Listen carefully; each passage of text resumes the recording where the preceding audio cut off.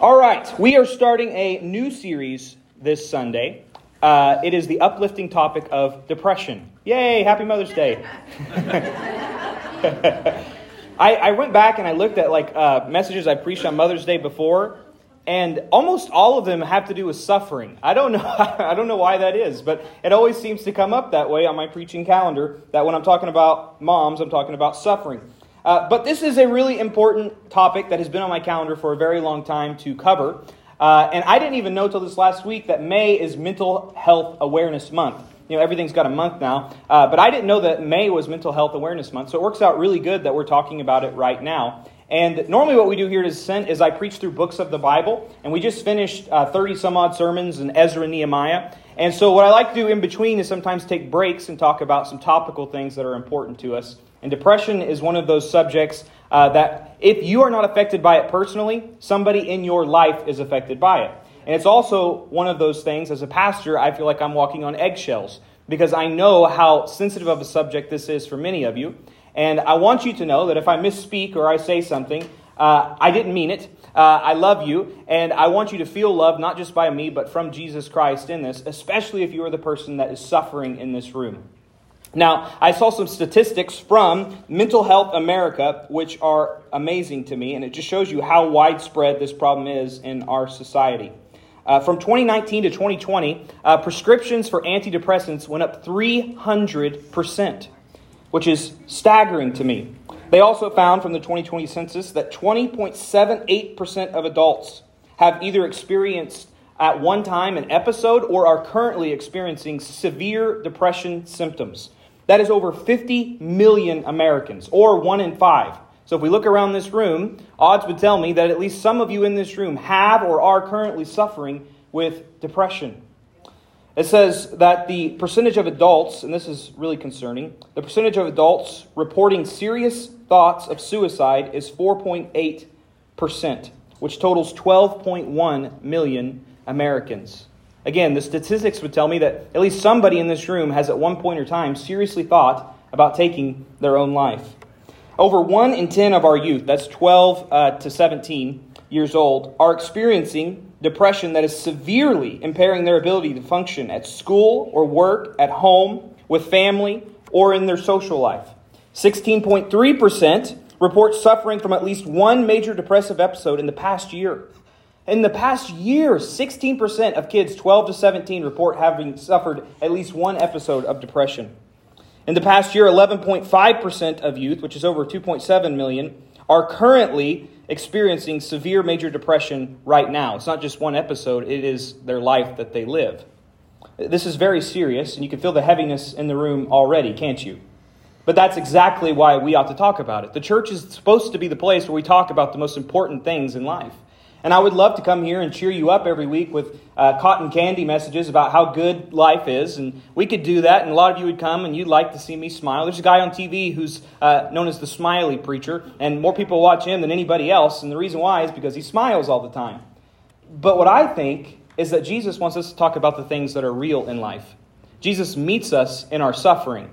And for some of you, or some of your loved ones in this room, depression is that point of suffering that they are going through. Now, I believe that there are three causes or three different ways you can look at depression. Depression is a physical problem, it is a psychological problem, and it is a spiritual problem. And we're going to look at all three of those in this series. All three of them are equally important. We're made up of our mind, our body, and our soul, the Bible tells us. They all are very important. I'm going to start with physical today, and the fact that depression is a physical problem. And what we're going to do is I'm going to talk to you first. We're going to go way back into theology. You guys are going to be a little bit smarter because I'm going to tell you that we ought not be Gnostics. We cannot fall for Gnosticism. And you say, what did he say? He say something about snot? No, Gnostics. We're going to talk about the Gnostics, and then we're going to move into a story from the Old Testament, 1 Kings chapter 19, about a man named Elijah who suffered depression, and his depression was based in the physical cause of depression. So let me pray for us. And pray for me while I'm praying for you, if you would, because this is a tough subject. Father God, it is no accident that all of these people are here today.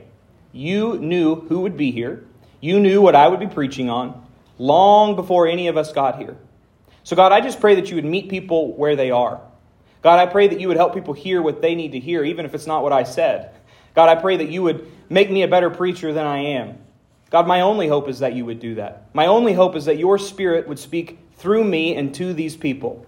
And God, it is what I have faith in. I believe every time we open your word together, that is exactly what you do. Give us ears to hear, God. It's in your name that I pray. Amen. Gnosticism is an ancient religion, long before Christianity was around. And what Gnosticism would tell us is that the creator of this world is actually not a good creator. He is an evil creator who has trapped us. And the way that he has trapped us is by putting us in physical bodies and in a physical world. And when you think about it, it does kind of make sense, because I often feel trapped by my physical body. I would love to be able to dunk the basketball, but I'm white and I'm not even 6 foot tall. I cannot dunk the basketball. I am trapped by my physical body. As we get older, we begin to bald, we begin to grow hair in other places, and we begin to think, man, this would be so much better if I didn't have this physical body. Our physical bodies cause us a lot of issues. We can all agree on that. And the Gnostics would say, well, yeah, that's because the God who created us hates us. And the way that we get out of this problem is actually through death. When we die, then we are freed from this physical body. The body is the lowest of the things that make up a human. The intellect and the emotions, those take precedent, but the body doesn't matter at all. That's what the Gnostics would say. Now, we have two religions, especially Eastern religions, that are really based in Gnosticism. It'd be Buddhism and Hinduism. And in both of those religions, the ultimate heaven or the ultimate salvation is that you would cease to exist. That you would be unified with the Spirit, whatever the heck that means. In Hinduism particularly, they say that you are reincarnated over and over and over again until you reach the point where you finally graduated and you can then not exist anymore. Why? Because your physical existence is what traps you. This is what Gnostics believe. And Gnosticism is huge in our society right now. It's all around us. When you look at the major political issues that people are dividing over, not even just looking at what the issues are, but the reasoning and the logic behind the reasoning is Gnosticism. We think of something like transgenderism.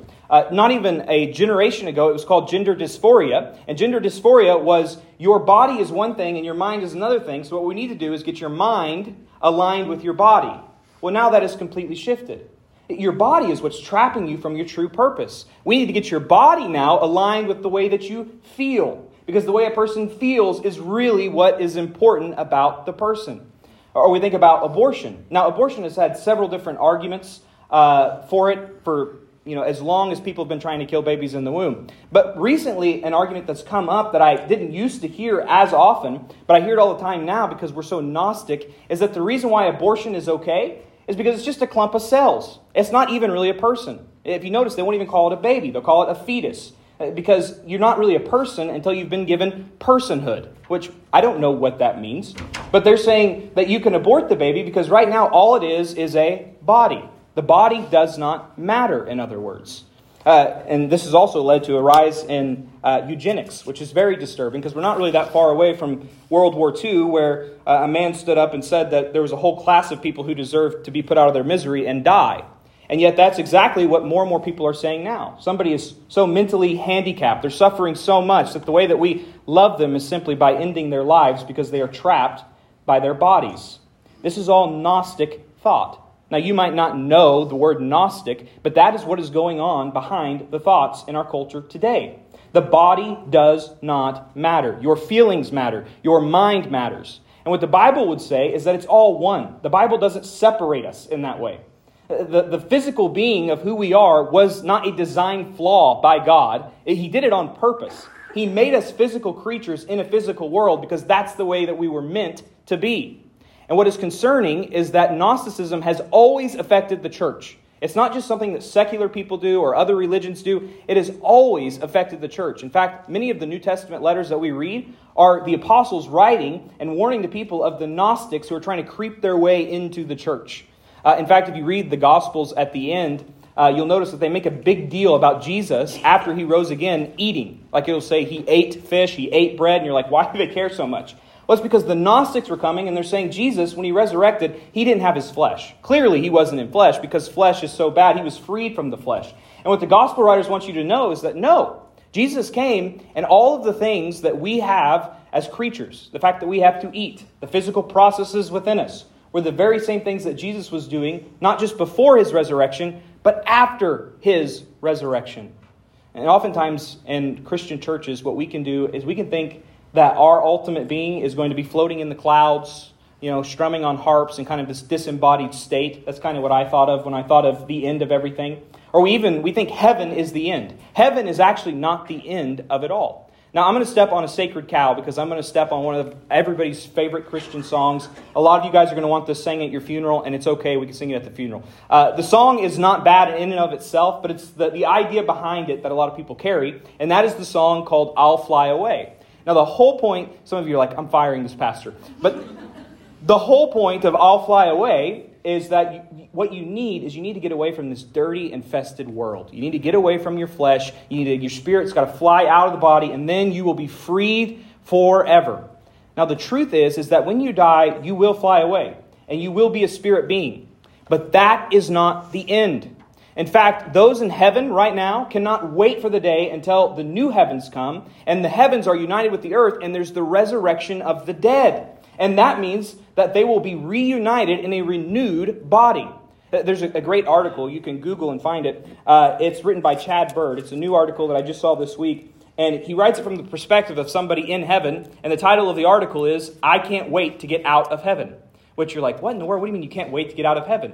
And the whole point of the article is, yes, right now I am in heaven, but this is like a hotel room. It's a stopgap. It's a layover towards the final destination. Here's what he says in the final 2 paragraphs of the article. He says, why can I not wait to get out of heaven? Because heaven is not my everlasting home. It's like that hotel room where I stay while on the way to my new, lovely, perfect home.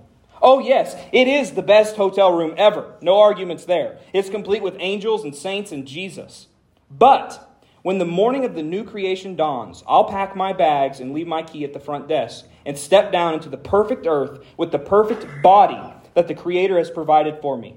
Won't you join me? Let's stand in our resurrected bodies besides the resurrected Christ and gaze upon the world of glory, the new Zion come down out of heaven to earth.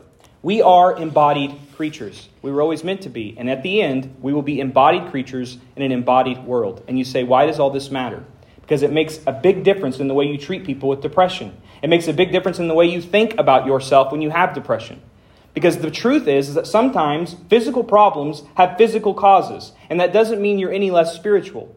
You might be tempted to say things to yourself like, if I just had more faith, I wouldn't feel this way. Or you might see somebody depressed and say, if they just had more faith, they wouldn't feel that way. But that's not necessarily true. People who break their arms don't break their arms because they have lack of faith. They break their arms because their bones are brittle.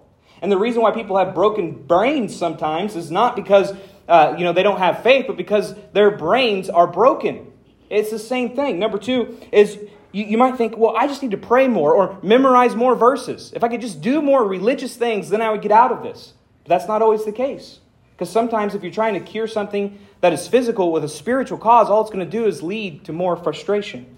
And the third is that you might begin to think that people who take medicine are lacking in their faith. And here's where I step on the first landmine.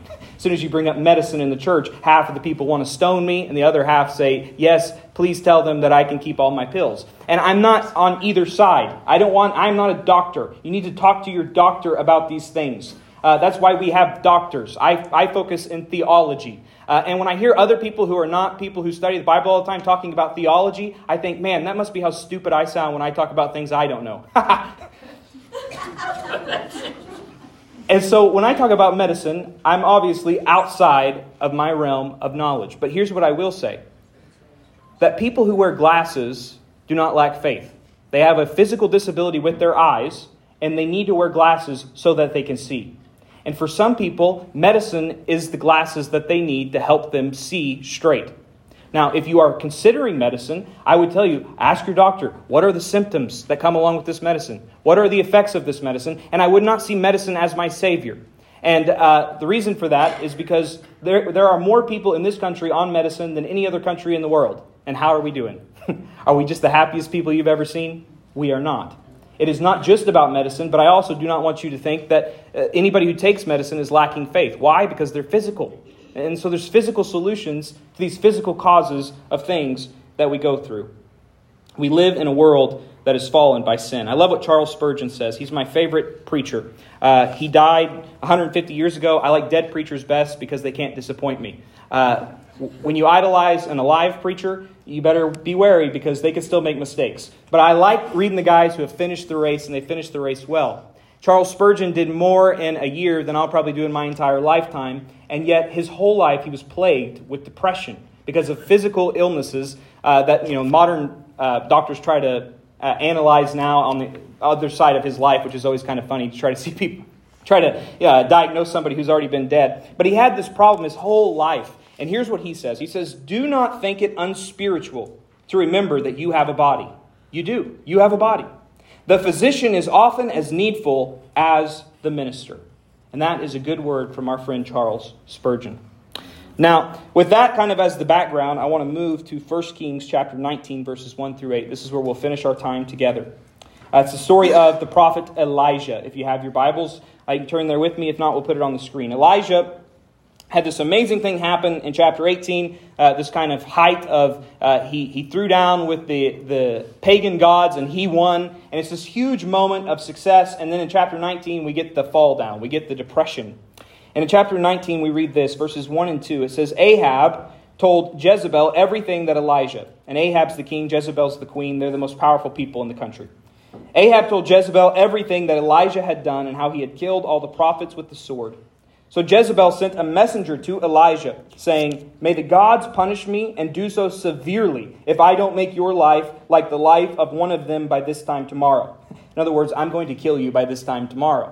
We'll talk about psychological problems next week, but one of the things is that because of social media, it's so much easier to criticize people, and it's so much easier to get criticism. But this is far more than any kind of rude Facebook comment you've ever gotten. This is the most powerful person in the world saying, "I'm going to kill you by tomorrow."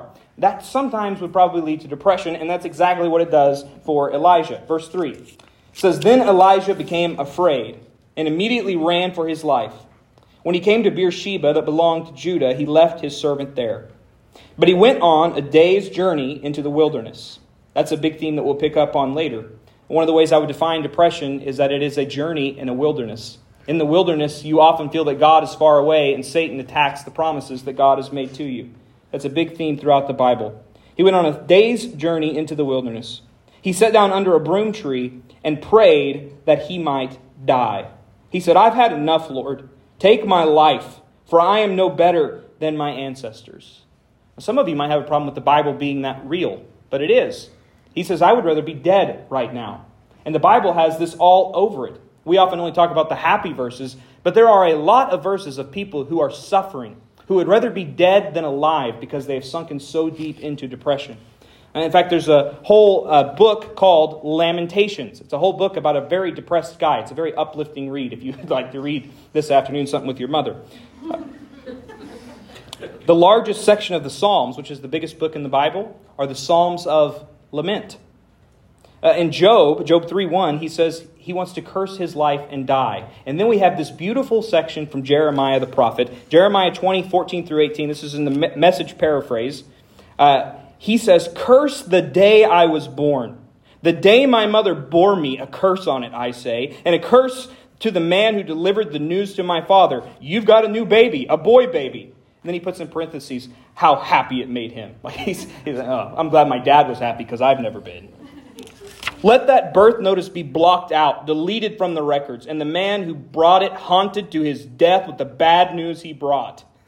He should have killed me before I was born, with that womb as my tomb, my mother pregnant for the rest of her life with a baby dead in her womb. Why, oh why, did I ever leave that womb? Life's been nothing but trouble and tears, and what's coming is more of the same." How encouraging for this Mother's Day. But it's real. Some of you are uncomfortable with how real the Bible is. But that's what life is all about. We live in a sin-fallen world. And so we ought to expect that sometimes these things are going to happen. And it's not a lack of your spiritual faith. It's just a part of living in this sinful world in physical bodies. So he prays that he might die. Verse 5. "Then he lay down and he slept under the broom tree." You know you got to be depressed when you're running for your life And you know that you got to keep running if you want to stay alive, and the only thing you can do is lay down and sleep. And I know that some of you have been there, where you know you should get out of bed or you should be doing things, but you just physically cannot do it. That is what depression does to people. Continuing on in verse 5, it says, "Suddenly an angel touched him.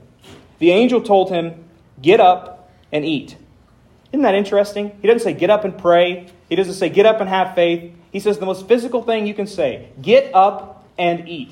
Now, when an angel comes to you and tells you to get up and eat, what do you think the angel would say? Now, I would think the angel would tell me to eat something healthy, like carrots or something. But that's not what the angel says. Praise God. Look at what he says next. What are we supposed to eat when we are depressed? Verse 6. This is going to encourage some of you. Some of you came to church for this verse. Verse 6. "Then he looked, and there at his head was a loaf of bread baked over hot stones and a jug of water." Give me the carbohydrates, baby. That is what I need when I'm depressed. In the King James Version, it calls it cakes. It says there's some cakes set in there, which is why we have cakes on the way out. Now, I will say, this could go a little too far. If your total diet is cake or, foods that end in Eatos, that might also be the cause of your depression. You might want to balance it out and eat some broccoli every once in a while. But what we need is we need food. And there is something about food that does something to our soul. This is physical. It says, "So he ate, drank, and lay down again." What did God tell him to do through the angel? He said, "I want you to eat some carbohydrates and I want you to take a nap." Isn't God good? That's what every Sunday is supposed to be. You come to church, you eat some carbohydrates, and you take a nap. For me, I like to turn on the NASCAR race because I really haven't missed much when I wake back up. I just kind of reorient myself. Okay, there's 10 laps left. All right, now I'm good to go. Some people like to watch golf. I don't care what you do. The point is you ought to take a nap on Sundays. Verse 7, it says, "Then the angel of the Lord returned for a second time and touched him. He said, 'Get up and eat, or the journey will be too much for you.' So he got up and drank. Then on the strength from that food, he walked 40 days and 40 nights to Horeb, the mountain of God." Notice it says that the strength from that food. One of the things about remembering that you are a physical being is remembering that you are a finite being. You only have so much strength. And the reason why a lot of us in our society are depressed is because we work ourselves to the bone. We try to take the entire world on our shoulders, and we think that we can carry the world. And some of you are very strong, and you can carry it for a while. But we all have a breaking point. We all run out of strength eventually. And we are not the saviors of the world, and we have to remember that. In fact, when the Savior of the world did come, Jesus in the flesh, you know what he did? He took naps. And if Jesus takes naps, then you ought to take naps also, because you are a human, created as a physical being, and you are finite. You only have so much strength to give. Verse 9, it says, "He entered a cave there and spent the night." And that's every introvert's favorite verse. I'm going to the cave and spending the night. Do not bother me. But I think there's something very important even in that. And that is sometimes when we are physically depressed, we have to get away.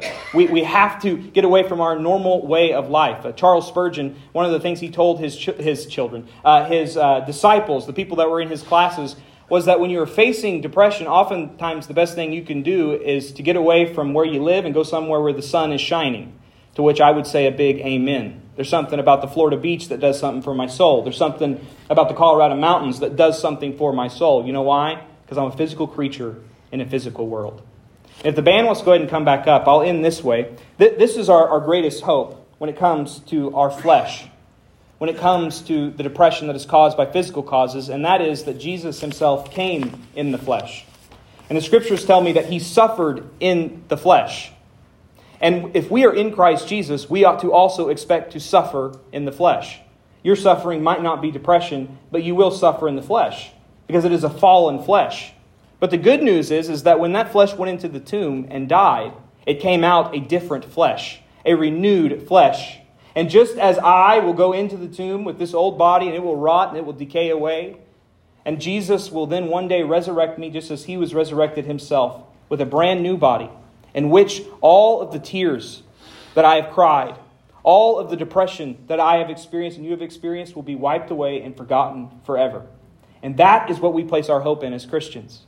There is no hope beyond that. The only hope we have is that our Savior would come and renew us to the way that we are supposed to be. Let me pray for you. Father God, in the 25 minutes that I get on Sunday, there is no possible way that I could adequately cover something like this. But God, I pray that today, if nothing else, that somebody was encouraged that they are not broken beyond repair. That because they feel depressed is not necessarily because they have a lack of faith or because they're not faithful to you. But God, that they would be able to be honest. Honest with you and honest with us about what's going on so that they might get the help that they need. God, that we could see if there was maybe physical solutions to these physical causes of depression in their life. God, I pray that this would be a safe place where we would always welcome people to speak freely as Jeremiah does, as the Psalms of Lament do. That we wouldn't turn people away from the real things in life, but that we would meet them in their suffering as you have met us. And friends, if you would, with your eyes closed and head bowed, just take about 10 seconds and say, Holy Spirit, what are you saying to me through this message?